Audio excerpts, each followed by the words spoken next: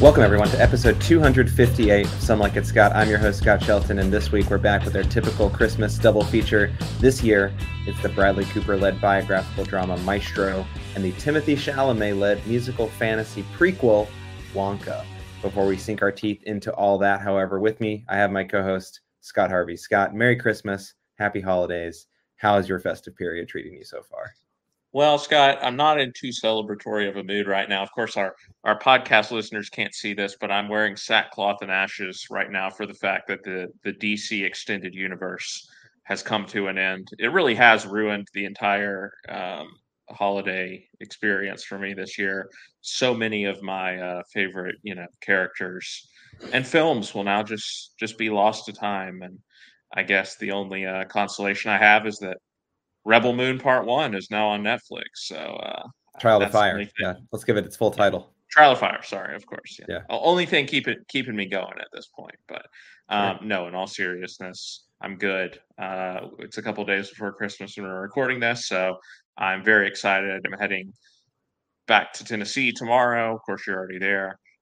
And I'm really looking forward to just having some time off from work because the last month Sure. has been really hectic at work, and I'm definitely going to enjoy being home with family and just relaxing for a few days.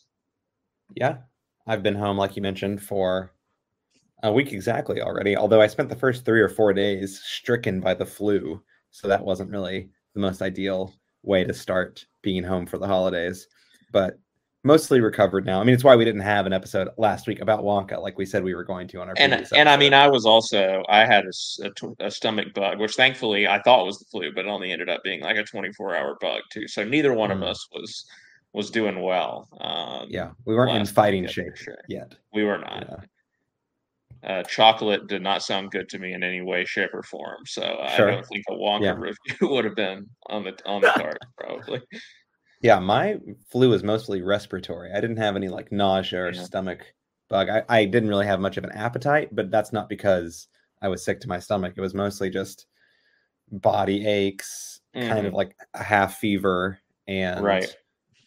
coughing. I had a cough, which there's still lingering bits of that now, but mostly I'm back to full health at this point. Better So to get it out of the way, a week before yeah, Christmas than on Christmas for sure. So that's definitely true. It would have sucked to be getting sick now a week later yeah. as opposed to getting sick a week ago. So can't complain too much about that. And it turned out okay anyway because we still are talking about Wonka later on today.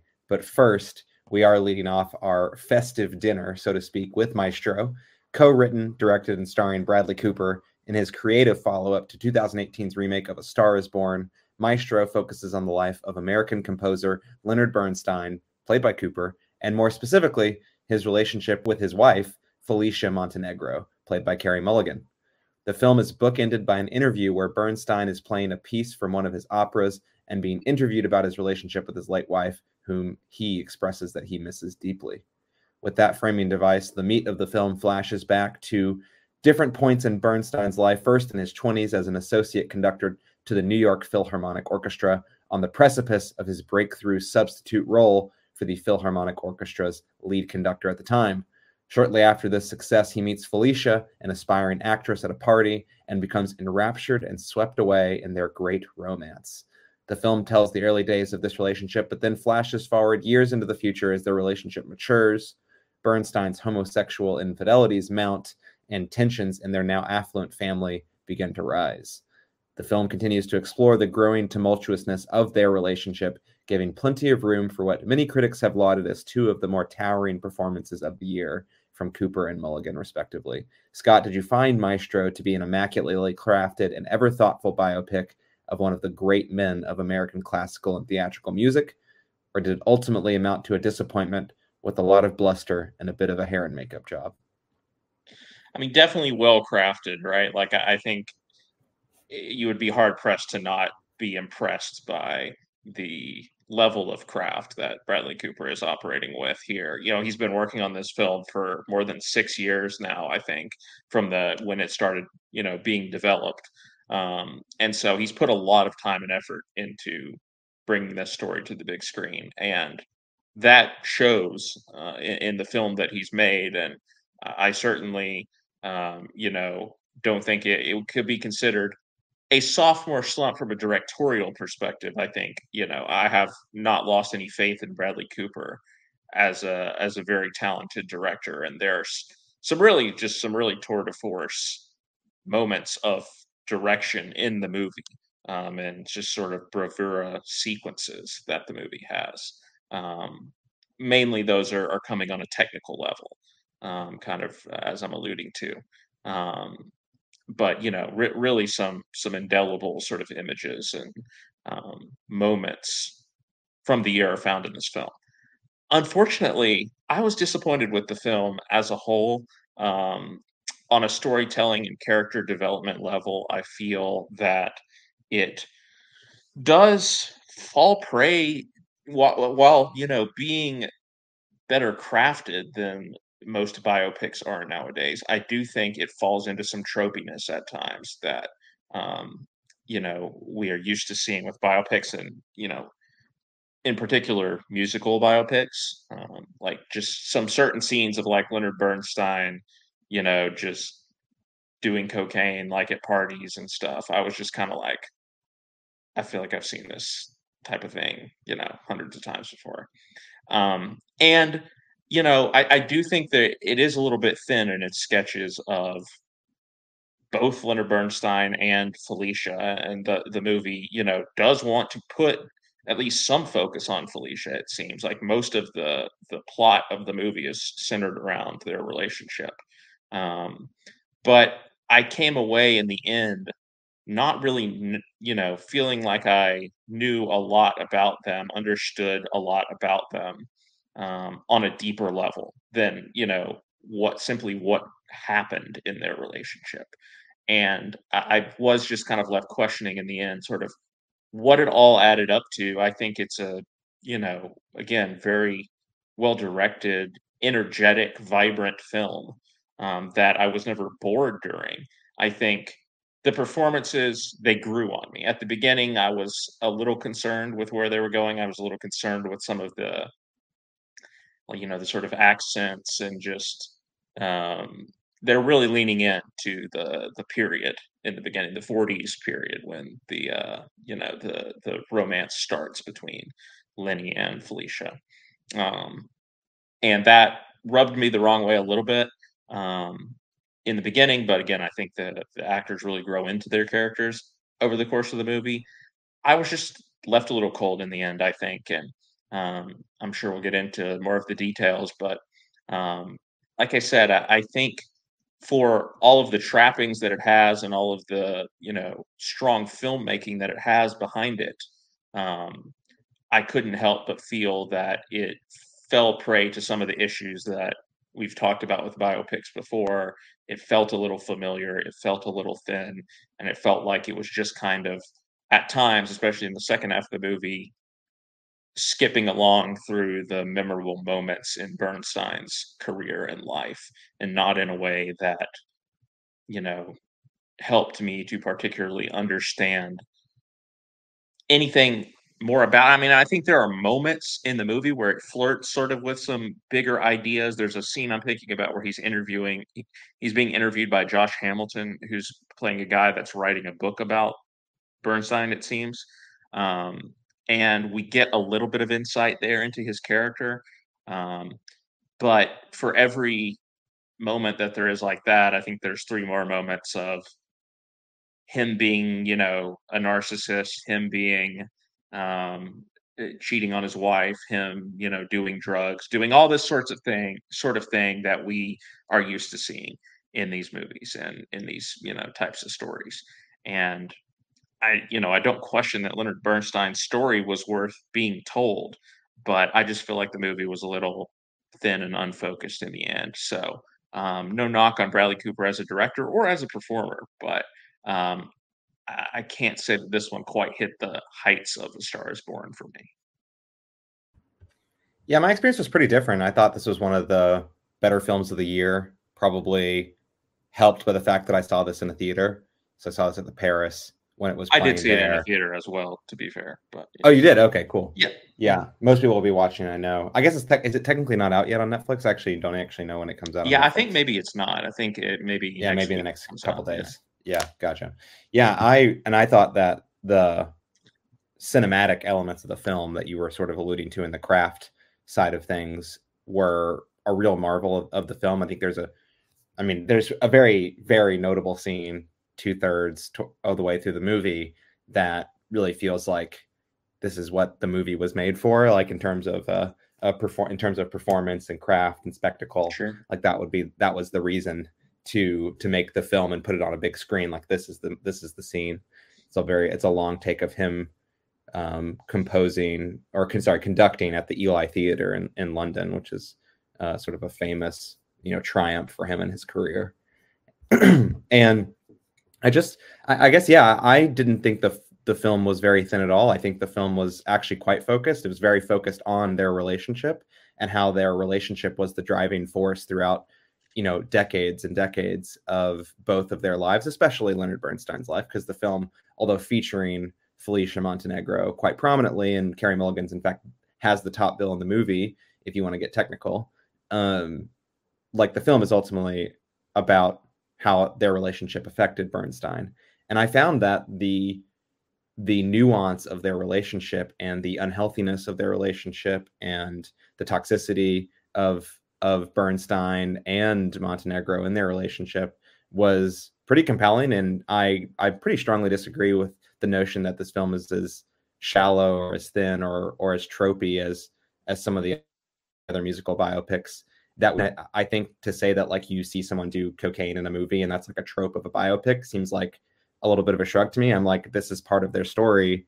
I don't know what would you prefer them to do? Heroin instead, like a different drug? Like what would you prefer them to do? That wasn't the only thing, but It yes, was just the example. Sure, like we can talk more mind, about it, but I think the point is that like there's this person with like a really strong personality, strong-willed, and I think Bradley Cooper plays this, with a lot of vim and vigor that is on this sort of out of control run, so to speak, of his life, where you don't think that anything can stop him. But I think the difference between this film and Bradley Cooper's performance and Bradley Cooper's writing and directing here is that this film is showing you, I think, how complicated of a person that Leonard Bernstein actually was. I think a lot of those other biopics are sort of just like saying, look at this guy, and oh, here's the other thing. Like it didn't really feel like it took us like it. Oftentimes, it feels like almost like is redeeming and takes a stance on things. And I thought Cooper was pretty unflinching in his portrayal of Bernstein. I think that he's pretty much portrayed as this pretty unlikable guy and not a very good partner for the majority of their relationship, and nevertheless accomplished great things. But those great things are not necessarily the centerpieces of the movie. There's the big success directing the Philharmonic at the beginning. There's this massive success that feels like his sort of emotional and professional sort of crescendo when he's performing Mahler's Resurrection Symphony at the Eli Cathedral, which I'd already mentioned once. No mention of Lydia Tarr. That's very strange that Lydia Tarr didn't come up as his protege in this movie. Yeah, I was going to say that was her mentor. So yeah, exactly. But I guess it didn't quite make the cut at the end of the day. But I do think that the sort of moment and the moments where the two of them, that is Carey Mulligan and Bradley Cooper, are sort of playing off each other and exploring their relationship and all of its sort of complexities, I found that to be pretty rewarding. And I found that to be, this to be, another film in the list of like pretty successful biopics this year that I found compelling and telling a story with a lot of, frankly, like a lot of filmmaking craft that I think other films in the genre have lacked. And so I thought it had a lot to offer. I thought the performances were great. I think that maybe there's a couple things that hold it back from being, one of the best films of the year for me, but I definitely think that this is one of the stronger outings. And to your point, which you also said, to be fair, from a director standpoint, I think Bradley Cooper is sort of really cementing himself as, whatever project he's working on, he has an eye for it. He has a mind for it. And what he's producing is a pretty strong output. And I'm curious to see what he does next. Cause like you said, he's been working on this project pretty much nonstop since A Star Is Born finished up. And so it's close, and he poured a lot into, yes, he's made cameos or small performance appearances in other films, but he's mostly been working on getting this done. And COVID slowed things down to some extent, but hopefully it doesn't take 5 years for his next project, because he's clearly very talented behind the camera as well as in front of the camera. Yeah, I mean, again, I agree with all that you're saying about the direction of the film. We'll get into the specifics a little bit more. Sure. Maybe I was Yeah. just missing something in my viewing of it, but it didn't have the impact on me the way that I was hoping for when the end credits rolled. Yeah, I think there's quite a few scenes in the film for me that I found pretty overwhelming, both in terms of a cinematic aspect. Of course, the long the long one take and the symphony performance, I think, is like incredibly compelling stuff. But then on the emotional side, I think there's several scenes which we can maybe talk about that I think really strike a chord, and I think are pretty much like the meat and almost the foundation of the film itself in terms of the emotional side. But why don't we talk about Bradley Cooper a little bit more here? Maybe, and even you can talk about Bradley Cooper and Carey Mulligan, because obviously their performances are so intertwined in the film. What did you like about their performances? Were there certain things that you think didn't quite deliver what you were hoping for in their performances? Just speak a little bit more to that. Yeah, I mean, generally positive on them. Like I said in the opener, I kind of, in the beginning, when they're first having their courtship, especially Carey Mulligan, I think it felt a little affected for me what they were doing, like the accents and they were trying very hard, again, particularly Carey Mulligan, to like do imitations of people from this time period more so than just being actual people, being actual characters. And it was a little What do you mean by distracting that? in moments. Just through the accents? Like what do you mean by that? I mean, yeah, I think it's like the 40s voice and like the writing a little bit, like the back and forth that they're having, like the really quick banter and everything. That's like a 40s screwball comedy, right? It's out of like that golden age of Hollywood type. Um, Mm-hmm. you know, it had that type of feel to it, and obviously this part of the movie is in black and white as well. But it just rang a little false to me. I guess it didn't quite have like the zip, the authenticity that I was hoping for. That I think you see in a lot of the rest of the movie. I just felt like it was trying a little bit too hard, and the performances, to some extent too, to you know be like, hey, it's the 1940s, don't you see, that sort of thing.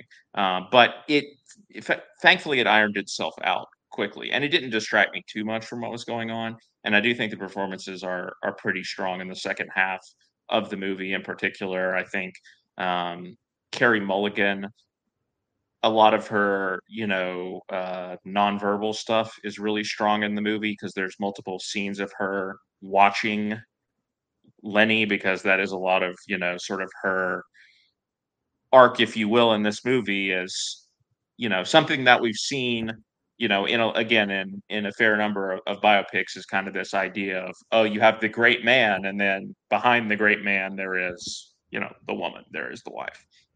And that's the Carey Mulligan character here, obviously. And so we are seeing a lot of how um, Leonard Bernstein's actions and egotism, narcissism, whatever, his harmful behavior is affecting her, and not always through her words, right? Sometimes it's just her reactions. And I think there's some really strong moments in that. I mean, yeah, the scene that you're mentioning in the cathedral, I think for both of their performances might be a standout, because I mean, you're really captivated by watching Cooper's conduction during this scene. I mean, and during the closing credits, they show Leonard Bernstein actually conducting, and you can see that he studied Bernstein very closely in his performance, and he's just very captivating again to watch. And then I love, at the end, towards the end of the performance, the camera pans over,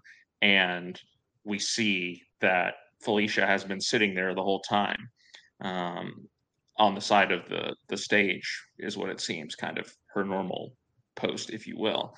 And this is at a time in the movie when their relationship is really at a crossroads, right? Like Felicia has kind of, Yeah. shut him out, like, well, quite literally shut him out of the hotel room on Thanksgiving, not long before this. Um, and, you know, suddenly you see there, in her face and everything that she's seen the Bernstein, she's seen the Lenny that, maybe she once fell in love with, and that she still has these feelings for, despite how hurtful that he can be. And Cooper, his performance, I think, he does have that magnetism, that charisma that Leonard Bernstein obviously had. Um, and I think he uses that, to your point, mostly for, unlikability in the movie, right? Like, he's just, his gregariousness, it starts to grate on you not long into the movie, honestly, and particularly, when he is interacting with men at these parties. There's this character of Tommy that appears and ends up playing a very significant role as sort of a, you know, lover of Bernstein. Um, and, just watching how blatant he is with all of that when his wife is, normally there as well, witnessing all of this. I think he captures all of that toxicity well. I mean, your eyes are definitely glued to him during these scenes, which is why, I go back and forth a little bit and thinking about, you're mentioning Carey Mulligan as the top billed person in this movie. And like it does seem at times like the movie wants to be about Felicia, and maybe this is by design, but it just can't help but feel overpowered by the Bernstein character at almost every turn. Like I said, maybe this is by design, but you I think know, it is. Yeah. I think it is by yeah, design. I can't help but feel that Felicia does get a little bit of a short shrift at times because the movie is really focused around Bernstein, and I wanted to see her break out a little bit more from within his orbit, understand her a little bit outside the context of this relationship. And I don't know that we get that except maybe flickers of it in one or two scenes, like the lunch scene where she's with I think that's more than Sarah a flicker. I Silverman. mean, I think that's like a Yeah. pretty key scene in the film for They're still understanding talking, they're her. still talking about Burns. I don't know. Maybe I'm being like annoying Bechdel test guy over here or something that's been like, I wanted to talk about something other than Leonard Bernstein, in this movie. But Uh-huh. I just But felt like I mean, I maybe I wanted think more part of from the that problem is character. that, like, right, like she, for the most part, she gave up trying to really pursue Being a an lot of her actress, right? career.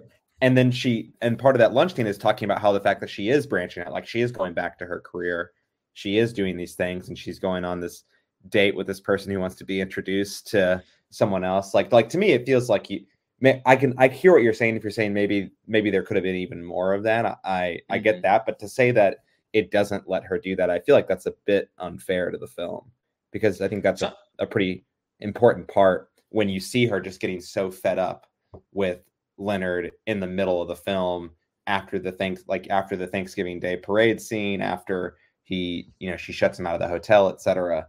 So it feels like the frustration is rising, and she is sort of becoming her own person again. You know, the film doesn't, I, unlike Priscilla, the film doesn't stop there. The relationship keeps going.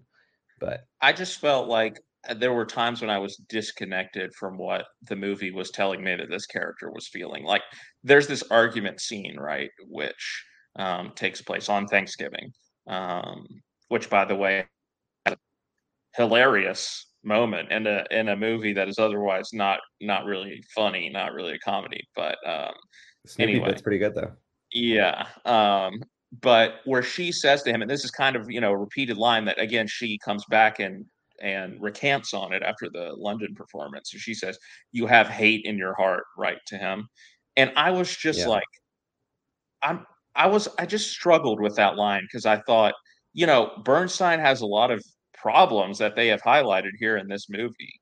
And like I understand her being completely done with him, but like that line, like that wasn't really like what I was getting. Like, he has hate in his heart. Like, what exactly is she trying to say there? I felt like I was missing something as far as her internal, monologue of what she is seeing. Because you know, I see her seeing, yes, he's flirting with these other men. He's, you know, he's diving into his work more. He's spending so much time on his work. He's not paying attention to her, this type of stuff.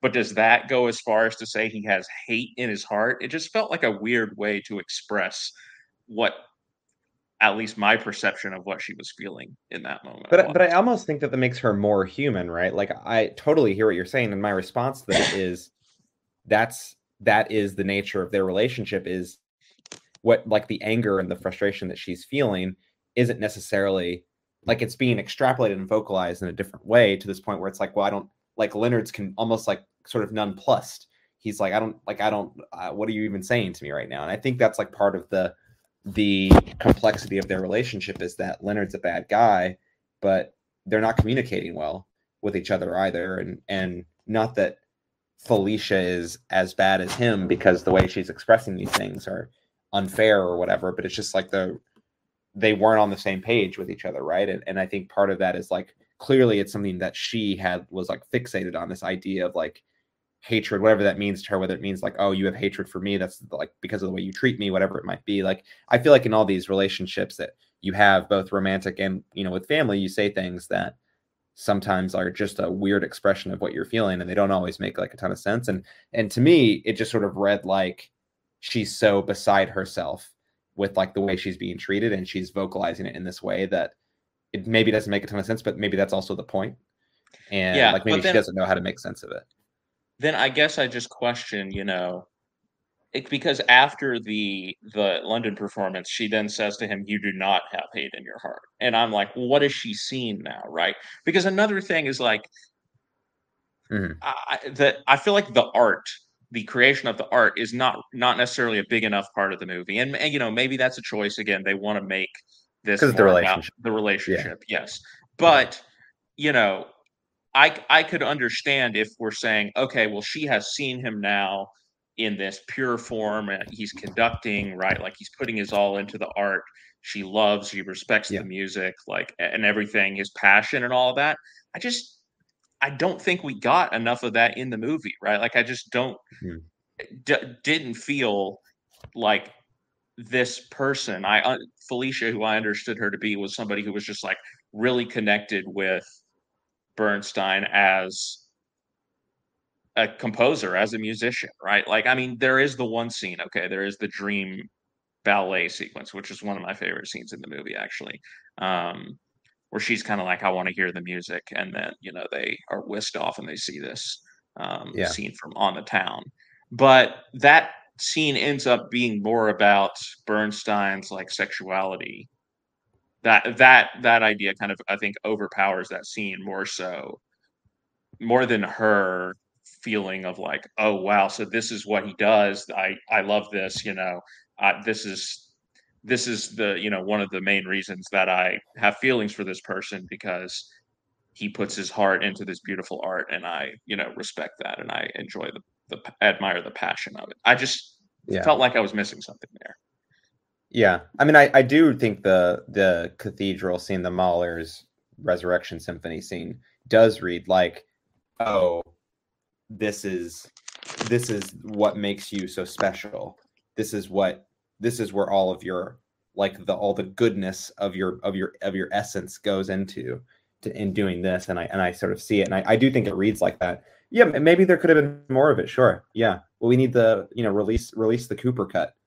It's kind of like the Snyder cut of Rebel Moon, right? Like they're releasing the Snyder cut of the film for some reason in like 2 or 3 months, and maybe they should do the same with. Really, Bradley just needed to be like 15 to 20 minutes more of like absolutely, you know, just intense conducting Full in the send, film. yeah, Just need absolutely. part of that. Yeah, I'm talking like yeah. the Needed to last be like scene a of full Whiplash. show. Sure, but like 30 minutes long. Yeah, well, I mean, that scene is like Yeah. 10 minutes long, so yeah, just triple that. That's true. That's true. Yeah. No, I see what you're saying there. Like it could have used more to reinforce it. I don't disagree with that necessarily. It didn't have such a negative drag on my impression of the movie because it had already established itself as this film that was moving at a quite quick pace. Now, I can see how that might work better or worse for certain people, because it is jumping years quite rapidly after the initial act of the film. But for me, there's all of this like relationship development happening, like starting with, when they're at their house for the first time in the Hamptons, and he's like having the conversation with his daughter about like the rumors that she's heard at Tanglewood or whatever. And then then it goes to Thanksgiving, then it goes to the hotel scene, then it sort of established itself as moving quickly, and I had gotten used to it by the point where there's this big almost pause in the film because there's this 7-8 minute scene, whatever it is, of him conducting, and that is sort of the crescendo of the whole thing. So I would have loved to have seen more of that. If the film was 2.5 hours instead of 2 hours and 10 minutes, and you get 20 minutes more of the art element that you're talking about, not just saying him conducting, but the creation of the art that you're saying, I think that would have certainly worked with the film. Yeah, again, I just think, maybe the overarching issue is kind of that other themes sort of overpower these ideas in the movie. And in particular, I think the stuff about Leonard's sexuality is really the driving force, I think, from a thematic perspective in this movie. You're talking about it there with the scene where he speaks with Jamie, his daughter, about the rumors that she's hearing, and this whole, again, the dream ballet sequence kind of being his revelation to her that he is, bisexual, and he, is attracted to men. And then I did think that was handled pretty well, right? Like, I think it's very subtle the ways that, like, it slowly starts to impact everything to the point where it reaches this scene with Jamie, and they have a conversation beforehand, him and Felicia, and she's like, you better not tell her the truth, right?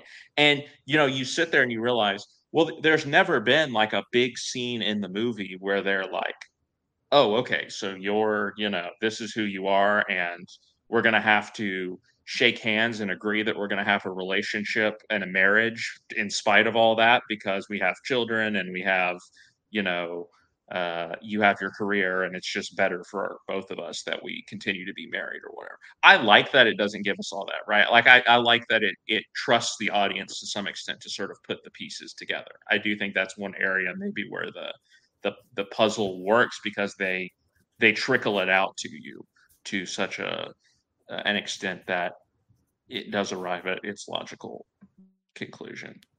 But I just felt like I wish that the care that was put into that part of the movie was maybe, put into some of the other threads for me.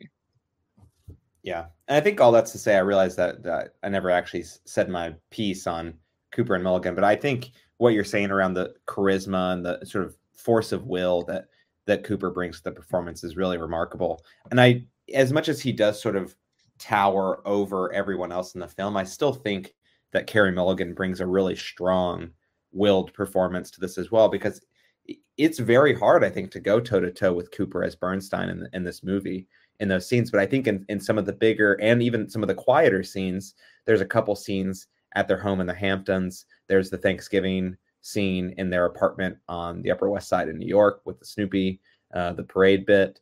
I think those scenes that she does go toe to toe with him, she's not necessarily bringing her energy up to his level, but she's bringing her own energy to the performance. And I found that to be very effective, and really worked quite well for me. And so I think both of them do give really strong performances. But I feel like we're starting to pivot the direction of some of the tropes that you were alluding to earlier, how some of the characters are maybe a little bit thin. One thing that I do want to say before I want to hear more about your thoughts on that is I think one of the ways where this film really did stand out for me is actually the fact that it has a coda on the film pretty much after ostensibly the relationship between Bernstein and Felicia Montenegro ends with her passing in, I think it's like the late 70s, from when she dies from her bout with cancer. And I think the fact that the film doesn't, I think a lot of biopics might stop there. Like, it might cut there. It might go back to the interview where he's talking about how much he misses her or whatever, and end there. But instead, there's this 5 to 10 minute sequence where it shows you him, 5-10 years down the road, still doing his song and dance, teaching at Tanglewood, etc., and having these dalliances with much younger either pupils or up and coming conductors, not unlike Lydia Tarr Lydia Tarr, from yeah. the film Tar last year. But I think the fact that it shows you that he hasn't changed, right? That he continues to have this he has this very profound series of months or year, whatever it might have been, where he was reconnected with his family, reconnected with his wife, but ultimately he still is this sort of maybe a little bit rotten person at his core, speaking to the hatred that might have existed there, where he's doing all these things. He's very selfish, very self-centered, not necessarily taking into account how his actions affect his family or other people. And I think the film puts that in front of you and says, what do you think of this person? What do you think of this? Because he's been able to do all these things, like the symphony, the conducting that he did in London, and the other works that you see him do on, in the film and in his career. But he's still acting in this way that's, fairly deplorable, if not extremely deplorable. And I think that that's maybe actually where the depth of character comes into play there, that it's not some surface level job. It's showing you that this great relationship and romance that drove a lot of his life, it wasn't a cure for maybe some of the maladies that he experienced. And whether you call that infidelity, whether you call that, however you want to position or frame that, I think it is where one of the strengths of the film comes out for me. But I do want to let you talk a little bit more about how you thought the characters of either Bernstein or Felicia were thinner, or the certain tropes that it explored. I mean, I guess with what you're saying there, my issue and the thing that I'm struggling with is just, I hear you on all that, but these maladies and negative qualities about Leonard Bernstein, where do they come from? I guess is the thing that I am still trying to parse. Is it simply right that it comes from his desire to be great, right? To produce great art. Is that what begets these I think it's desire to be qualities? loved by the people around him, right? Right, but I guess how exactly does that extend to him being cheating on his wife, having infidelity with his wife, and how does that extend to some of the behaviors that we see in this movie? I guess I don't see what exactly the cause and effect relationship that is going on here. Like it just, that's when I say it's thin, it just feels like, yeah, okay, he's an artist, he's a great man, right? And these are sort of the pitfalls that a lot of these great men have. I wanted to understand something deeper about where does Bradley Cooper feel like Leonard Bernstein went wrong, so to speak? Where did kind of all this start? And I feel like we didn't have enough of that. And maybe that's Mm. some of the stuff that I struggle with the Leonard character. As far as Felicia is concerned, I've expressed some of the issues that I've Yeah. had, just moments where I felt like I was disconnected with what she was saying, and like maybe even understanding what the movie was trying to get me to think, but just not feeling like it really justified that. And even towards the end, when she's suffering from cancer, she has a scene with Jamie again, with Maya Hawke, and she says, like, it's just important. The most important thing is, that you're sensitive to other people's what they're going through, something like that. I'm paraphrasing. Kindness, kindness is the most important thing. And it was just like, again, to me, it was a very sort of trite, like, statement that she was making, and I wasn't quite sure where that was coming from. Like, Mhm. has this been the driving force of everything that she has done in this movie? Is it just the fact that she is kind, and that's what has led her, you know, into this situation, and, you know, caused her pain, but also caused her joy? I mean, is that why she's still with Leonard Bernstein after all this time? Is it just because she's being kind to him? Uh, just moments like that I felt like could have been explored on a deeper level, and that the Yeah. movie can't really explore because it's trying to cover a lot of ground, a lot of years. Even though it is, you're right, it's hyper focused on the relationship. Mhm. It's covering a lot of territory in that relationship.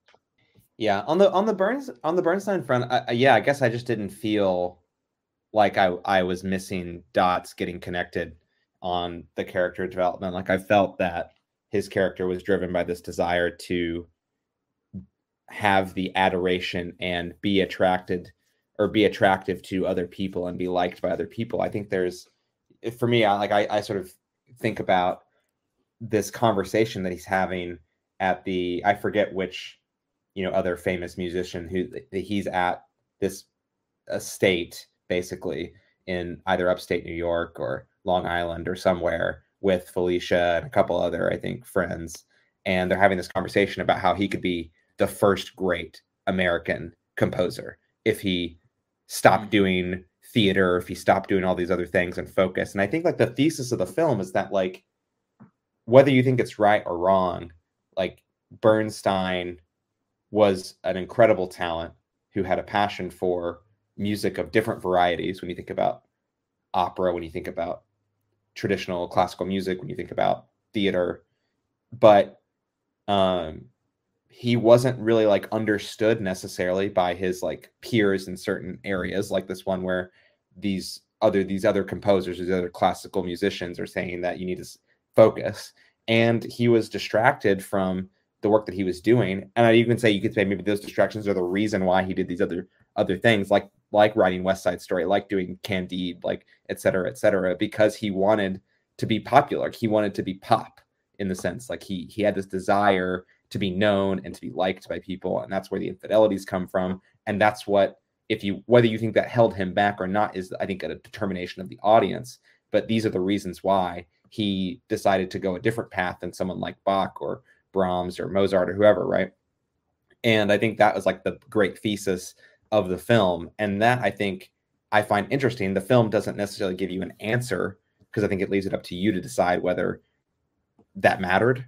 But I think it ultimately then focuses some of that energy through the relationship of, you see like his distractions.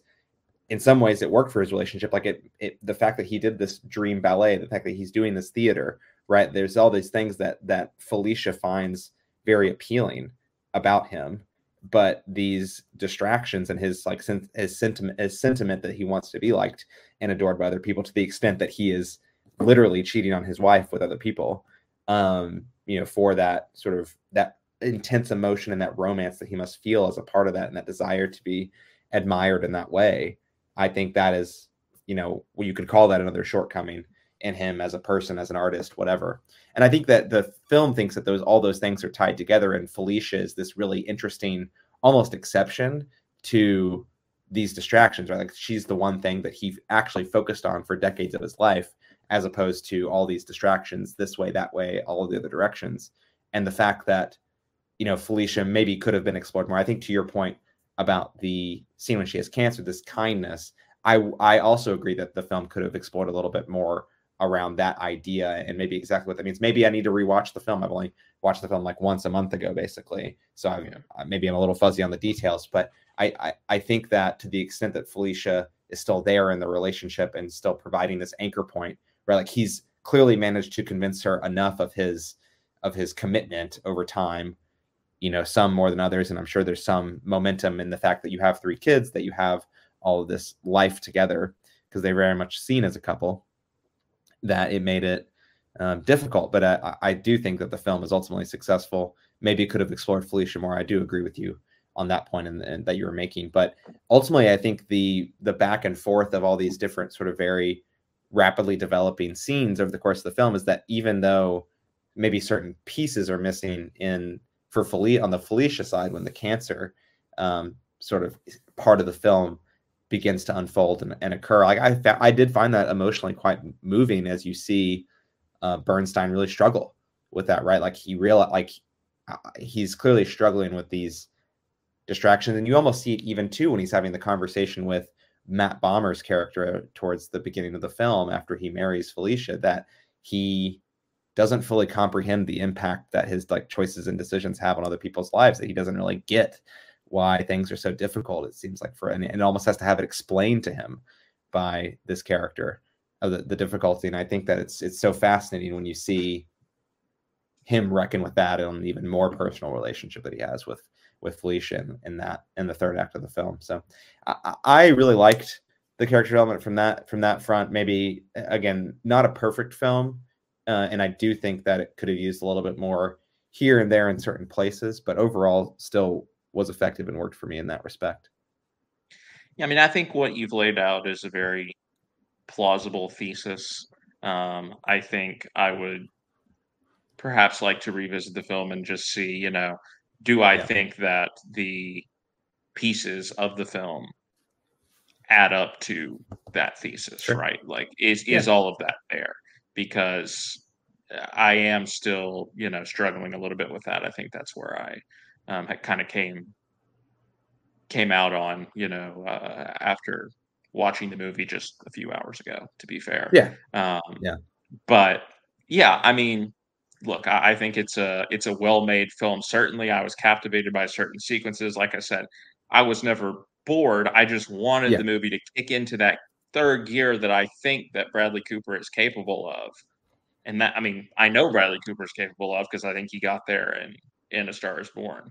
Um, Yeah. and Although a lot of it people didn't think the second half, third act of that movie is a bit yeah, undercooked. yeah. I don't Interestingly know. enough. It's been a while since I've Yeah. seen it. I mean, I would that I I mean, would like to I'm revisit not in it. that camp. Noted lover of A Star Is Born. Yes. I mean, So I very much enjoy the movie too. But yeah, also, this shouldn't affect me, but I did see another biopic last night. I saw The Iron Claw, and I felt like, I mean, that really was an emotional, like, just punches you right in the chest.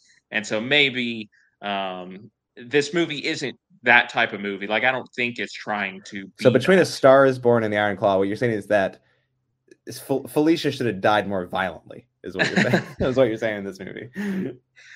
Yeah, possibly, but Yeah. no, I think that could have unfairly affected my viewpoint on this movie, just because I think um, that movie's a little bit more upfront with its emotion. But yeah, I mean, it's a good movie. I just wanted it to be a great movie. Fair enough. All right. Unless there's other stuff that you'd like to talk about from a craft perspective, I think we could enter the wrap up phase. Any last thoughts before we do? Great music. I mean, the Leonard Bernstein music Yeah, is that great, Bernstein and guy, he knew how to make some music, yeah, I guess.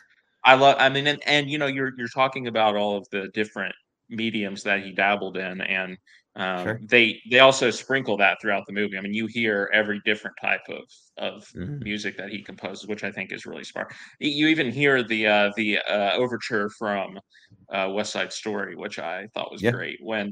During the scene when they pull up to the house and it's him and Tommy and the other some other guy. guy. Yeah. um, it really adds that tension of like, oh man, here we go. Like the Jets and Sharks are about to clash. Here comes Leonard Bernstein and his like lover to come spend the weekend with him and his entire Yep. family right at home or whatever. So it was kind of almost funny the way that worked out, but I Yeah. enjoyed it.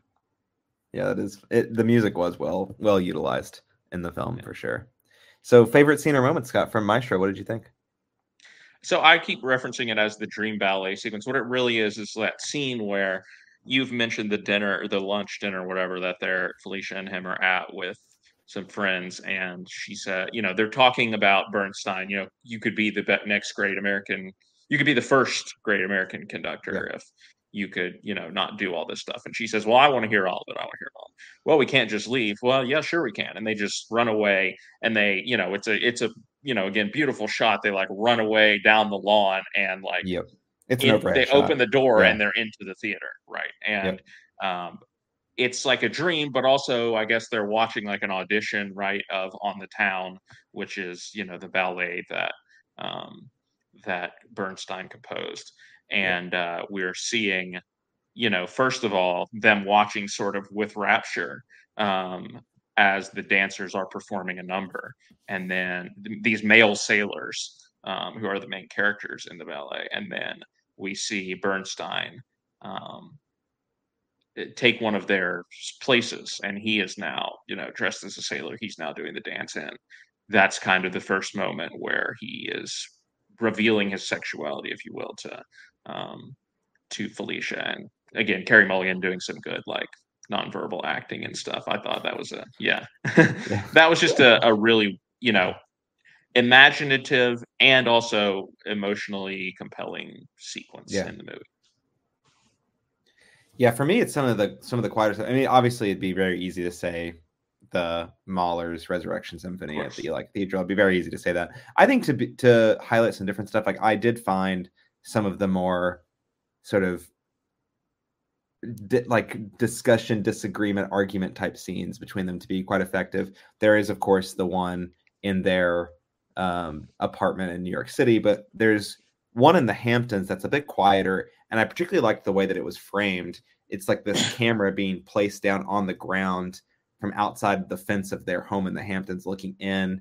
It's like unfocused, and you can see Bernstein and either Felicia or someone else. I can't remember who it is in the scene, and they're just talking, disagreeing, kind of arguing about it, about something, about the relationship, about what he's been doing, why he's brought Tommy to the house for the weekend or whatever. And he's talking about like, oh, just like I just thought it'd be nice to have friends over or whatever. Like he's going through his defensive dance around the I brought him here questions. for Jamie. Yeah, that's what he keeps saying or whatever. Yeah. Right, exactly. Yeah. And I just sort of loved that scene because that sort of it captures really effectively. I think it's like really interestingly framed and how distant it is from what's actually occurring. But two, it shows you how the tension, even though it's just this sort of almost fast forward years of their life, and it's now in color, it's this moment where you realize that there's a lot of tension in this relationship already, and it's about to rise and mount even more. So I really liked that scene a lot as a bit of a quieter scene as opposed to some of the louder spectacle type scenes in the film.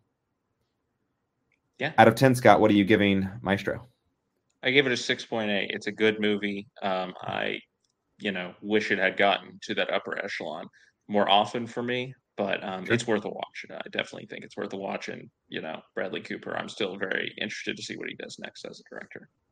Yeah, 8.7 for me. I think it's a really strong film. I look forward to watching this again on Netflix when it releases in the next few days, if it hasn't already by the time this podcast releases, and definitely feels like one of those movies that will be interesting to revisit. Like A Star Is Born, I've been meaning to rewatch that one recently as well. Yeah. I watched it a couple times when it first came out, but as skeptical as I may have been over the years earlier on in Bradley Cooper's acting career, I think that he's really putting to bed any sophomore slump concern that there might have been in his directing career. So it seems like he's on a safe track in that respect. But that should do it for our discussion of Maestro. We'll take a short break. When we come back, we'll be talking about a more lighthearted affair, I think it's fair to say. That is Paul King's Wonka. So stay tuned. We'll be right back.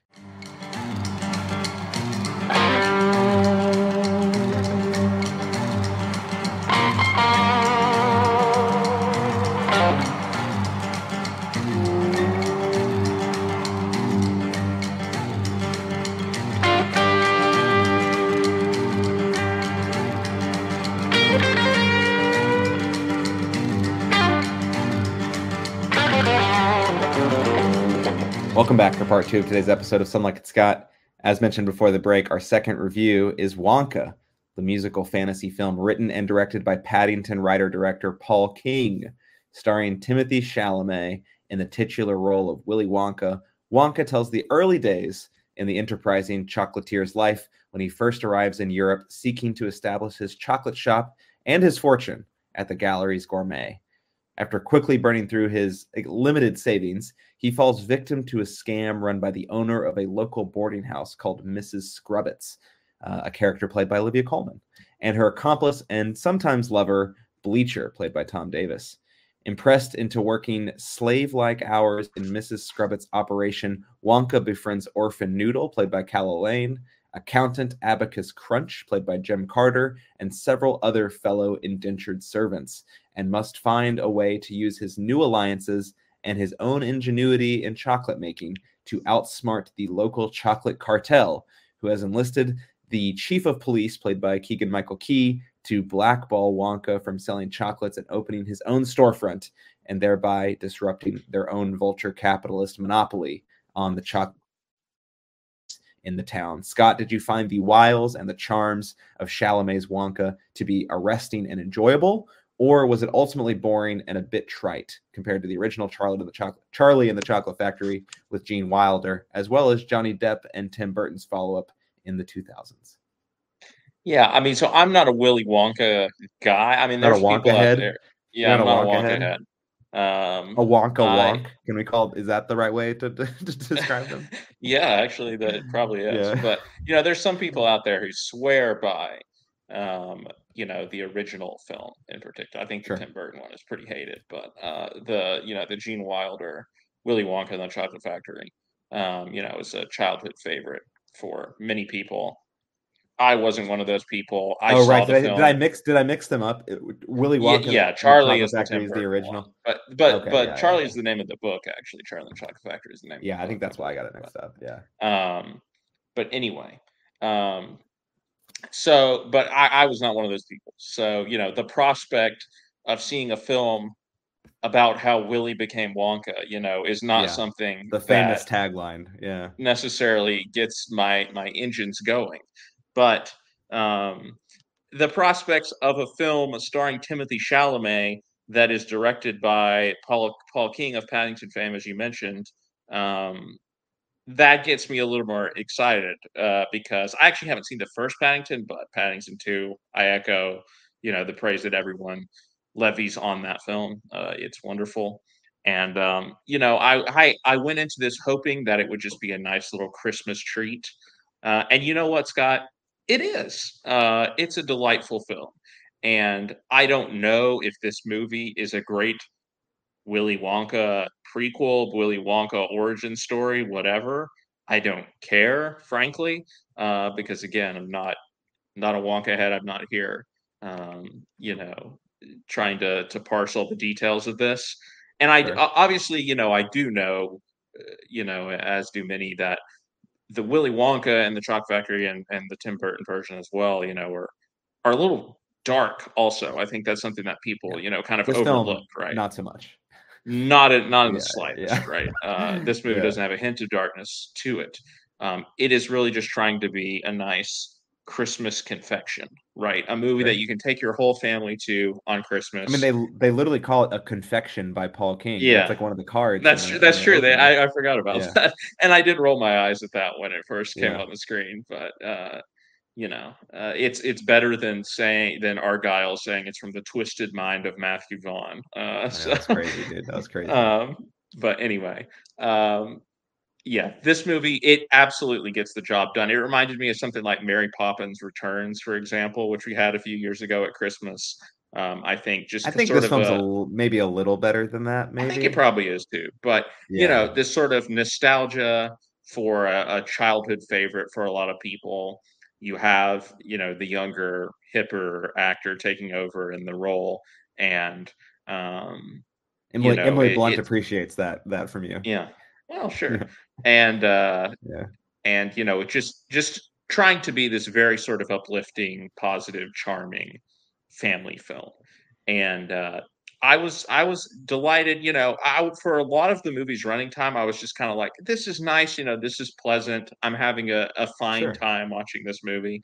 Yeah. I'm not offended really by anything. There's a couple of, comedic things which don't work, but that's just me also.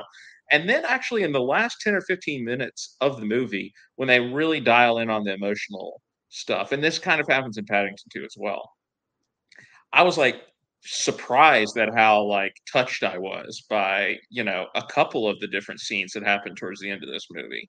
And I'm not even sure whether the movie necessarily earns like that sort of reaction from me, but I was like, wow, like that was actually pretty, warm and winning in the end. Like I actually felt something, which I wasn't necessarily expecting when I went to this movie. I think Timothy Chalamet crushes it. No surprise to me. I'm a big fan of his and everything that he's done, everything that I've seen, because I haven't seen, Don't Look Up. But anyway, I have seen, the majority of his good films. And I think he's a movie star. Like I really do, and I think he's able to carry this movie so far with his charisma alone. And the supporting cast has some nice performances as well. Um, but yeah, I think this is kind of about him. The movie doesn't work without him. And if there were any doubts about him being able to embody this iconic role, I think he erases those. So um, it's a really good movie. I mean, I ended up enjoying it quite a bit more than I thought. Just go in with your expectations set properly, and I think you'll have a great time. Go with your expectations set as a properly mid film, and you'll be happy with what you what No, it's happens better with what than you mid. get. It is better than mid. Yeah, I don't know. Maybe it's better than mid. It's maybe it clears the bar on its charm. I think mainly more than anything, but I do think that the film is. It really is the kind of movie. I'll be like, here. Let me be honest with you. I think this film is a Netflix movie. I think that it's funny because Maestro is probably not a Netflix Wow. movie, and I think this film is. But it's like the good version of that movie, right? Like it has a star that you recognize in Timothy Chalamet. You turn it on for that. But frankly, the film's not too concerned whether you're actually paying attention. Like you're just there, like there's the vibes are good. It's charming, right? But I don't actually think that there's you talk about like performances that get the job done. Like I'm not sure how many performances in this movie get the job done. Olivia Colman is really funny in this Sure. film, and some people are chewing the scenery a little bit here and there. But Timothy Chalamet gives a good performance, but this character is like so bland. I'll be honest. Like I think Wonka is like such a bland character in this movie. And the fact that he's just sort of like a ho-hum idiot, like illiterate, like he literally can't read as he Yeah. walks through, yet he's capable of these like incredible feats of magic and chocolatiering is like kind of crazy. It's And magic. I just sure, it's magic. Um, which is fine. It's like not like I don't aim all that in like this hyper negative way, right? It's just to say that this film I think decided from the outset that it was going to be not boring because I wasn't ever bored in the film, but it was going to be very bland and its ceiling was going to be, I think, actually kind of low. But I think it hits its ceiling, Yeah. but I'm not sure with this sort of approach in making the film, like they're not trying to achieve very much in this movie. And I don't think that is like some massive condemnation of the film because I did have a good enough time while watching it, but I guess the emotional point here, and I'm not sure if you're talking about his relationship with his mom or exactly what you're referring Somewhat. to Yeah. in the That's film. part of it. I That's think part of that's it. like, Yeah. yeah, I mean, I think that is like back burner to infinity in this film. Oh, Like, oh, there's like and that's one what I scene. That's what I'm saying in the sense that, Yeah, it is the movie may not earn it. I mean, I think it doesn't earn yeah, it. I agree with you, but that doesn't change the fact that when this moment happens at the end of the film, I like my heartstrings were tugged. Maybe that's just yeah, me being a softie, but yeah. It and I didn't actually work that think way for me, the but scene following that one is an even better scene in my opinion from an emotional perspective. But we don't have to spoil the whole thing that yeah necessary involving am the I character forgetting of what's the scene Noodle, after? involving the character of Okay, Noodle, who is sure, the young girl that he sure. befriends. Yeah. Sure. Yeah, that's fair. That's fair. Um, yeah, I think that I'm not going to sit here and say I wanted the film to have more edge because I don't really know if I wanted the film to have anything. To be honest, like I can't sit here and be like, oh, I wanted a 5-star Wonka. I mean, I did, but like Yeah. I didn't know I probably wasn't going to get that ever. Um, but yeah, it was a good time. Like my mom It and I wasn't went. bad. Yeah. Yeah, I went and saw this movie with my mom. It was it's just Right. a hair under 2 hours, and we had a good time watching it am I going to forget this like literally by the time we have our next episode? Probably. Like I do think it's a very forgettable outing because I don't think very much is happening. But I do think that we need these kinds of movies. I think Netflix is the proprietor that is most often giving you these types of very forgettable movies. That's not to say that I think it should be on Netflix. I just think that this is sort of what we Are think of as a Netflix, are you as like the saying this good is an version of a Netflix movie these days. Enola Holmes level joint here? I do think it has that kind of vibe. Yeah, I do. I do think it Yeah. has that kind of vibe of a film. And also, I will say this is not a Netflix movie, but one of the film that this actually reminded me the most of was Cruella when I was watching it. Yeah. Another sort of prequel to a film that introduces you to a kind of a different version of the character. I think Cruella is a Hmm. better movie than this personally. I liked Cruella quite a bit back in 2021 when that movie came out. But I I was thinking a little bit about because it's like, a vaguely like metropolitan setting that's sort of ambiguous about is it Paris? It's some European setting, right? For Yeah, I Cruella, think I it's don't know. Paris. Yeah. It's something like that. Yeah. And this is obviously a vaguely European setting as well. I think that film, again, not to be a bit trite, but like that film has a little bit more of an edge because I think Emma Stone is giving a more interesting performance than Timothy Chalamet here. But I think that Chalamet has understood the assignment and It's fine. I think the music, like, I'm not super familiar with the other two Willy Wonka movies, either the Tim Burton version or the original from what, the 60s or whatever.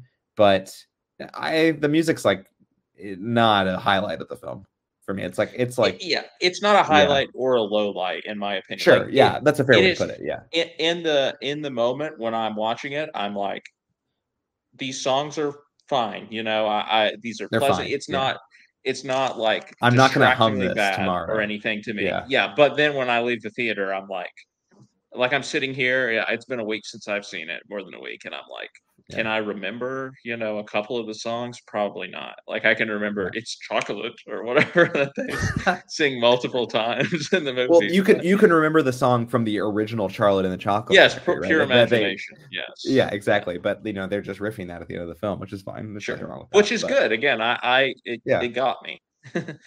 it got you.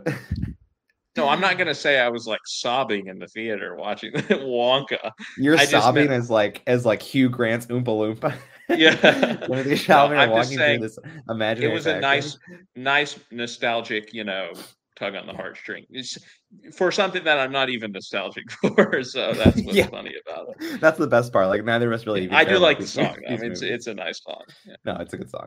Um, yeah, and I think the whole, like, it's saying something kind of interesting, I think, about setting. And I haven't seen the Paddington movies, although I'm thinking about watching both of them in the next like week or two, You should. because I've heard so many good things about them for so long. And at least the first one's on Netflix. I don't know if the second one is or not right now. So I'm gonna maybe try to watch those. But I think one of the things that this film, besides its like sort of charm and charisma that it shares with Paddington, is that it does have this sort of like a thematic core that's still going on. Like, I think one of the interesting things about this film is that although it's played to an extent that's kind of cheesy or campy at times, like, this commentary on like capitalism that's happening in the film Capitalism. Yeah. is actually quite pointed, I think, Yeah. quite negative. The idea of And these three individuals, right, who are just sort yeah, of colluding they're together to colluding and control the monopolizing market. the Yeah. industry. Yeah, exactly.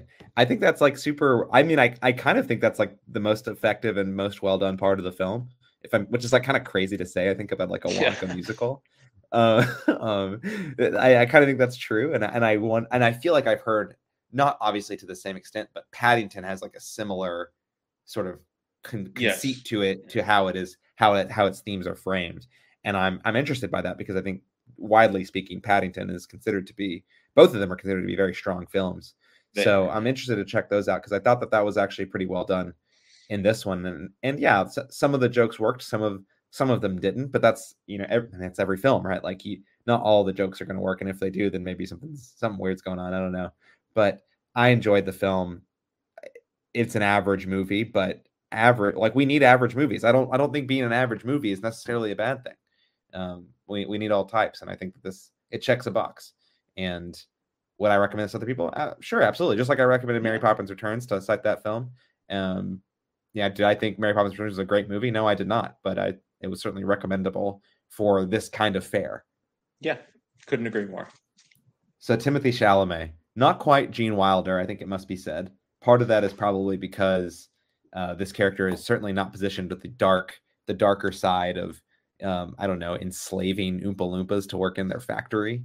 But what did you think of Chalamet's performance? I already talked a little bit about how I thought it was a bit bland, not necessarily his fault. I think it is more of the framing of the character as this almost like kind of almost puppy dog like creature at times, like the way he just sort of wanders through the world, very trusting Golden of others. Retriever. Yeah. Yeah, very golden retriever. That's a good way to put it. Did you see it differently? What did you think of Chalamet's performance in this Wonka character?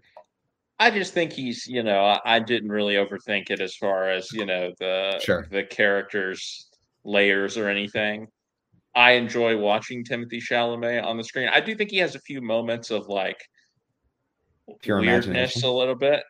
Well, where he kind of just goes goblin mode for no reason and like, will just like raise his volume or like laugh really loudly or something like that, just like kind of out of nowhere in a way that just like catches your attention. It's like, you're just expecting one sort of flat tone or whatever for uh, uh, over the course of a scene, and then all of a sudden he'll do something to kind of like snap you out of that. But I think, that's some good actor stuff there. But mostly I just think, yeah, he's got the juice, right? He has the movie star juice. And so many people talk nowadays about there are no more movie stars anymore, which I don't agree with. I think there are multiple examples that you could name, but I think Timothy Chalamet is one of them. I think that he proves it here. This movie's doing pretty well at the box office, I think, from what I've seen. Um, so I think he does have the, not I'm not just talking about from an acting perspective, from the quality of his performance and his talent, but I do think he has some pull as far as getting people to go watch a movie in theaters that maybe they wouldn't otherwise watch. And yeah, I don't, this isn't a movie where I'm going to do hard analysis on the performances or anything. I just think uh, he's a lot of fun. He sings pretty well, although his singing feels, it's very like studio engineered, right? Like there's no live singing or anything going on in this movie. I think the auto tune was at work. I will say, Yeah, they were in the studio, but he sells it, right? He sells it, and I thought so. he again, he's fun. He had a nice relationship with Noodle, right? I think he plays off of everyone else in the supporting cast. Nice. He has that twinkle in his eye, and he doesn't lose it over the course of the movie. Yeah, he does seem like one of, sort of every time we talk about him, I think we talk about how he just sort of, he is one of those young up and coming stars. I mean, it's hard to call him up and coming anymore. It feels like he has a place in the existing actors Rushmore of like, who are you going to turn to cast your younger male actor movie. Maybe Paul Mescal is on a trajectory to maybe get up there with him if Gladiator, et cetera, is successful for him. But it really does feel like it's Chalamet's game. Maybe Austin Butler is trending his direction as well. Because I mean, I was thinking this the other day. Like, I was just going on a walk through the neighborhood, and I was like, Austin Butler should be Indiana Jones. I was just like, someone save me. Like, we need more Indiana. I was going through. I don't know, man. Are we not more on the Jacob Elordi train after seeing his Elvis, versus Austin Butler's Elvis? Well, I don't think about either of those movies very much, so okay, it's fine. Fair enough. I don't think about Elvis. I think is the main thing. I think about the Roman Empire a lot more than I think about Elvis. More than you think about. Tell you that much. Yeah. But no, that's fair. I liked both Jacob Elordi and Austin Butler as Elvis. I thought they brought different things to the role. And frankly, I think that both of done the other's role. I don't think Austin Butler could have done what Jacob Elordi did, and I don't think Jacob Elordi could have done what Austin Butler did. So that, yeah, I mean, I think Elordi has he's like cultivated a really dark vibe about every character that he plays. And the vibes are bad with Jacob Elordi. I'm going to put it that way. Oh, yeah. Yeah. That's not, I don't mean that about him, obviously. I don't have any opinion about him as a person, but when he's playing a character in a film, I haven't seen Saltburn yet, but I have a feeling that the vibes are bad in that one too, I think. So we'll leave it at that. I think everything surrounding that movie is bad, but yeah. Yeah, I think but to your point, I think Chalamet, he understands the assignment, he does the assignment, and he accomplishes what he's supposed to. I think for me, it's really the supporting cast where the film sort of like wins or loses. As I mentioned already, Olivia Colman. I find it really interesting what Olivia Colman signs up to do and how she has some fun when she acts, is what I'm going to say. Like the fact that she was in, spoilers for The Bear, I guess, two scenes in The Bear. Episode. Yeah, 2 scenes of one episode in The Bear. And then she's doing like random TV shows with like Will Sharp, who's like almost like a surrealist director, and she's now doing a pantomime villain type role in this film. She's doing the voice of one of like the villains in Puss in Boots: The Last Wish last year. Like she's making some really interesting choices. I think we have probably both been on record as saying that pretty much everything would be improved by Olivia Colman's presence. Sure. And yeah, so I think she is testing our theory by like just being in literally everything, and I think she's kind of undefeated at it. Yeah, Empire of Light, man, what a great film that she was in. Oh, why did you remind me that was a film? Because I did not remember that existed until now. Yeah, and she's in, and clearly she's enjoying working with Paul King, because I think she's in Paddington in Peru or whatever, the next Paddington movie. Oh, okay. Which I guess I don't actually know if that's. if that's To be fair, paltry or not. Empire of Light would not have been better with somebody else in the lead role. So, No, I'm not going to blame I her. Yeah. agree. I think that Olivia Colman made that movie better. And unfortunately, it just Yeah. wasn't a very good movie.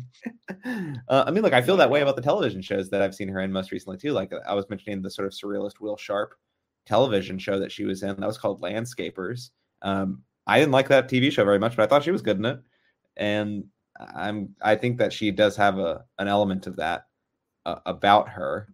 I think she's ultimately kind of after the opening act of the film, like she's not in the film a whole lot, but I did enjoy her presence. I think some of the bigger supporting roles are obviously people like Keegan Michael Key, who is making a choice, or at least Paul Swing King and a miss. has made a choice for him in this role. I think another one is Hugh Grant, who doesn't really show up till about halfway through the film, but is playing a small orange and green-haired Oompa Loompa man who is also As making a Oompa choice Loompa men are wont to as be, orange and green what. hair. Yeah, it's true. He's a quarter of an inch shorter than average for an Oompa Loompa, unfortunately, but nonetheless, he is orange and green haired still. I found the effects to be a little bit unsettling on the Yeah, Oompa I Loompa, mean, but I did enjoy the humor of that. well, here's the thing. Everyone is saying this about the design, the effects and design of Hugh Grant as the Oompa Loompa. I mean, it's an Oompa Loompa, right? It's like I'm not going to get Sure, too bent yeah. out of shape about Modoc looking like what he did in Ant-Man and the Well, Wasp, right? plenty of people Because did.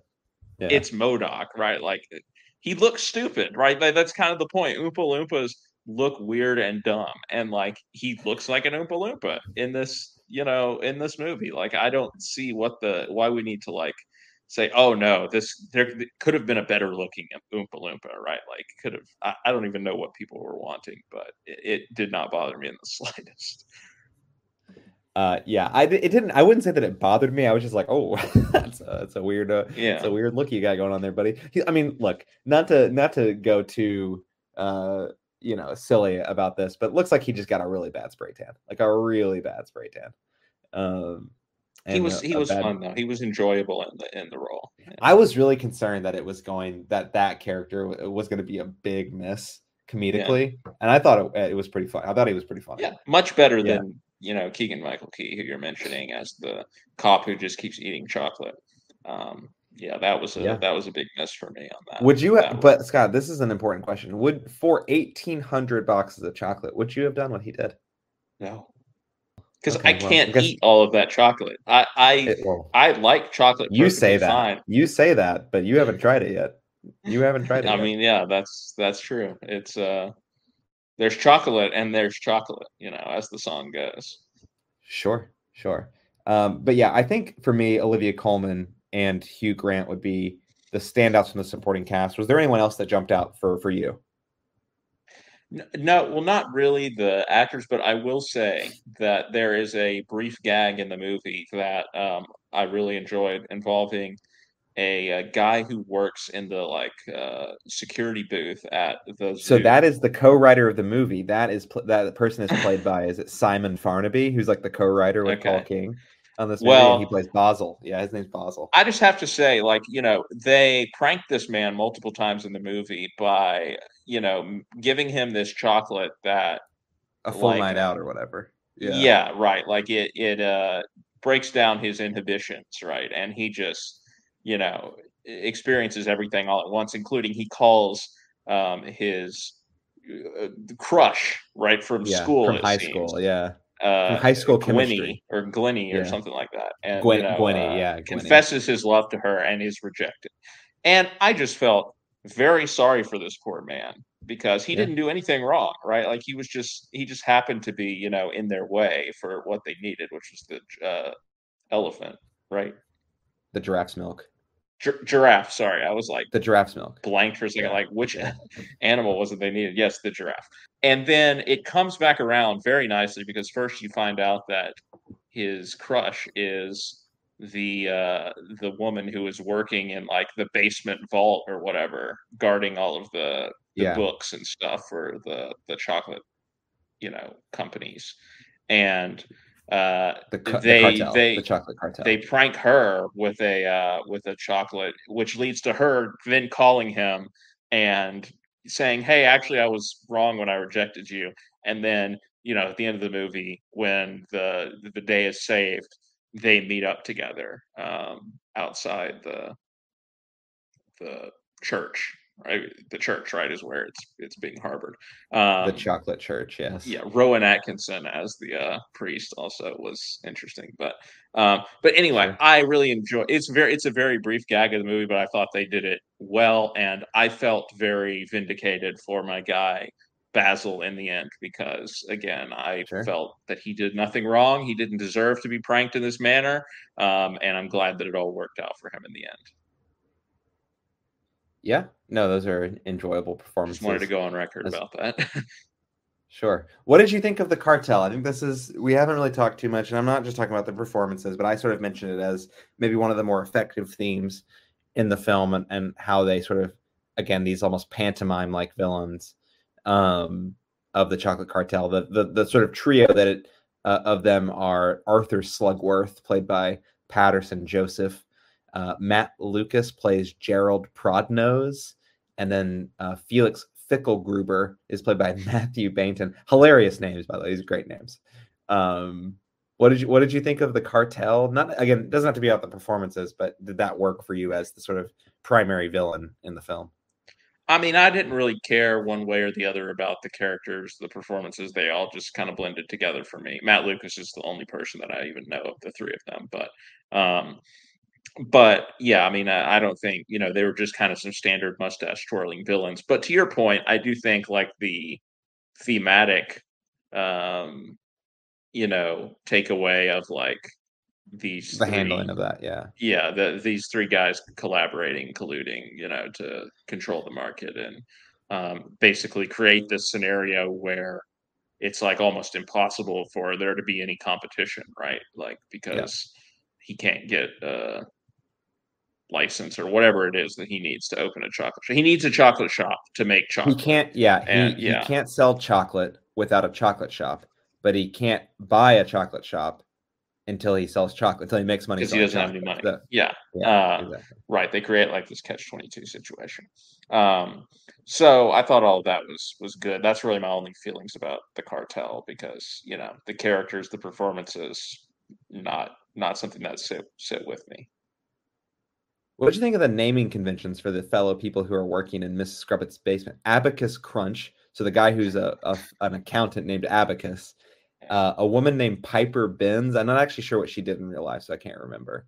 Uh, Larry Chucklesworth is the comedian, Thank God and we didn't get Lottie much Bell. of him in the movie, but yeah.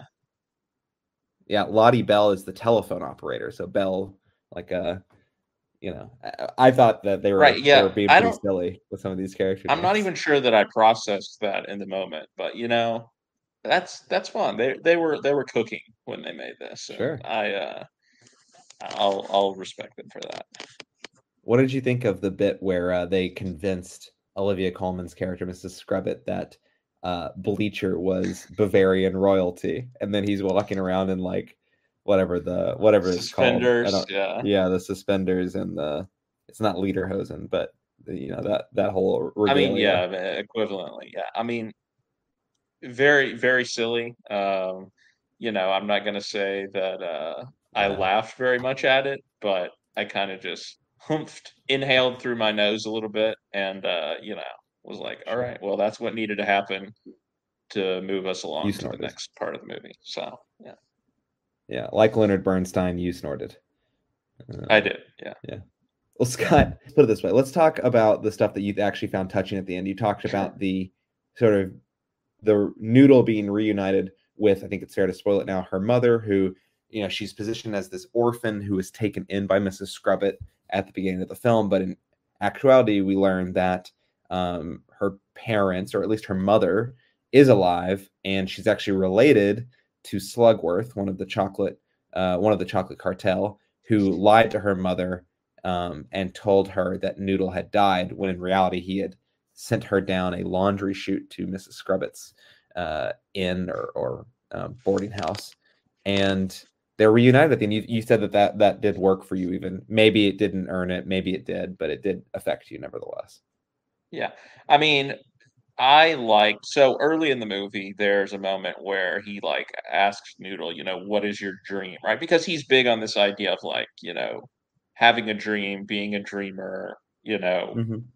fulfilling your dreams. And she says that she wants like to live in a house with a bunch of books, right? Like a library type situation.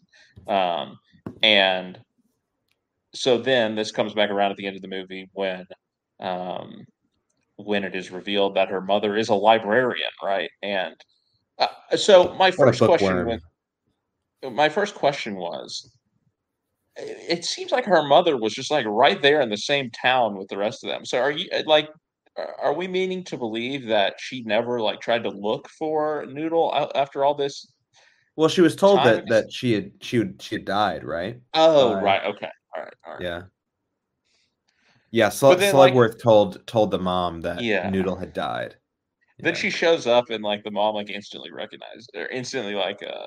knows that it is her, which is kind of Yeah. funny. But yes, it's A a little nice weird. moment because like like you find this out and then it cuts and we see like the little like drawing. It's like Noodle's dream, right? And that's like Yeah. basically tracing the outline of the library, The right? The library at the building in front of her. university. Yeah. Yeah. And so I thought that that was a really like nice callback. She gets reunited with her mother. It does kind of tie into this small idea in the movie about like dreams and imagination, being able to come true. Like if you just imagine it, it can come true. And Yep. that, is what Noodle wants, to be reunited with her mom and be with all these books. So it works out. And I thought that was a really nice moment. And also the previous scene, which you talked about, with involving Willie's relationship with his mom, played by Sally Hawkins in like two flashback scenes, and the idea that She's she like one has of the this, first build characters in the yeah, film, and I'm like, oh, she's gonna be in this, and then she's in two scenes. Crazy. yeah, the idea that she has this secret to making chocolate that she's never told him what it is, Yeah. and he finally, unravels the secret at the end, and it just says, that it's not about the secret is like it's about who you share the chocolate with, right? It's about the people. Yeah. And Yeah. again, it hits after the movie you've seen, right, where he sort of Trope alert. brings, Trope alert. yeah, brings together Yeah. this ragtag band of misfits, right? And they're able to save the day in the end. So didn't earn it perhaps, but I'm not going to sit here and tell you that it didn't work on me. Yeah, and all this following a scene where they let a giraffe loose in a church and they almost drowned in a vat of chocolate. So Yeah.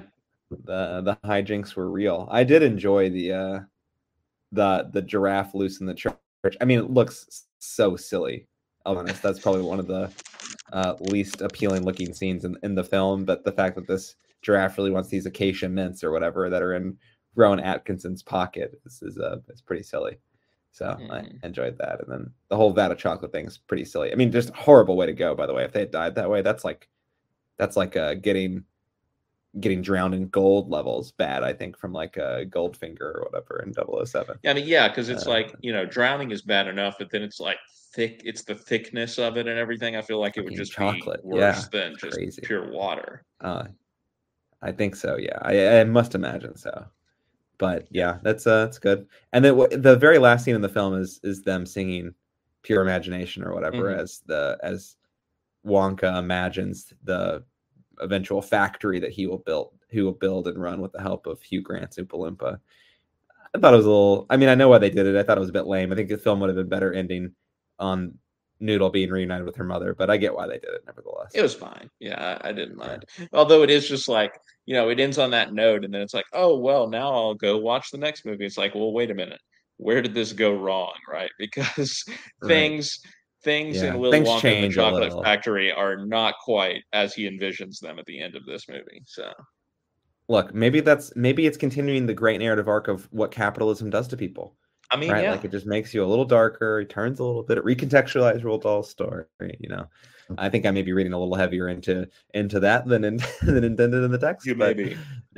nevertheless, I'm not sure how much more I have to add about this film, Scott, unless you'd like to, postscript any other thoughts about this film. Any other humor bits that worked for you? Not really. I mean, my relationship with humor in films is complicated. As in you don't like it very much? Yeah, I got it. Okay. Generally speaking, yes. And certainly this movie is not going to be the one to cure me of that. So no, I don't think so. But there were funny movies this year, Scott. We will talk about, we'll do our best of the year in about a month or so. But sure, there were where you'll have real uplifting comedies like Killers of the Flower Moon and and other similar ilk. I'm just guessing. I don't know. I assume that it will be on your list. Yeah, that's a safe assumption. But no, there may be a comedy in my top 10. There were 2 or 3 movies this year that made me laugh very hard. Cool. Well, in the meantime, while we're waiting on that, why don't you go ahead and give your favorite scene or moment from Wonka?